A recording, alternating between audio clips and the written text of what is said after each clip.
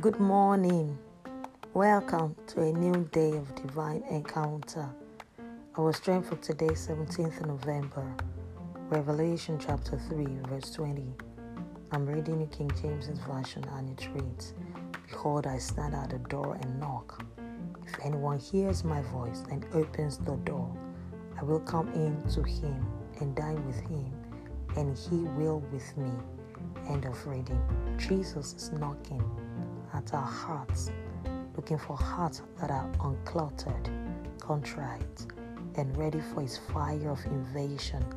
A desire to have God's fire of revival. It's arising in you.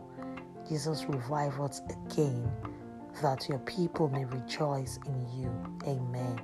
Confess to yourself, Christ in me, the hope of glory.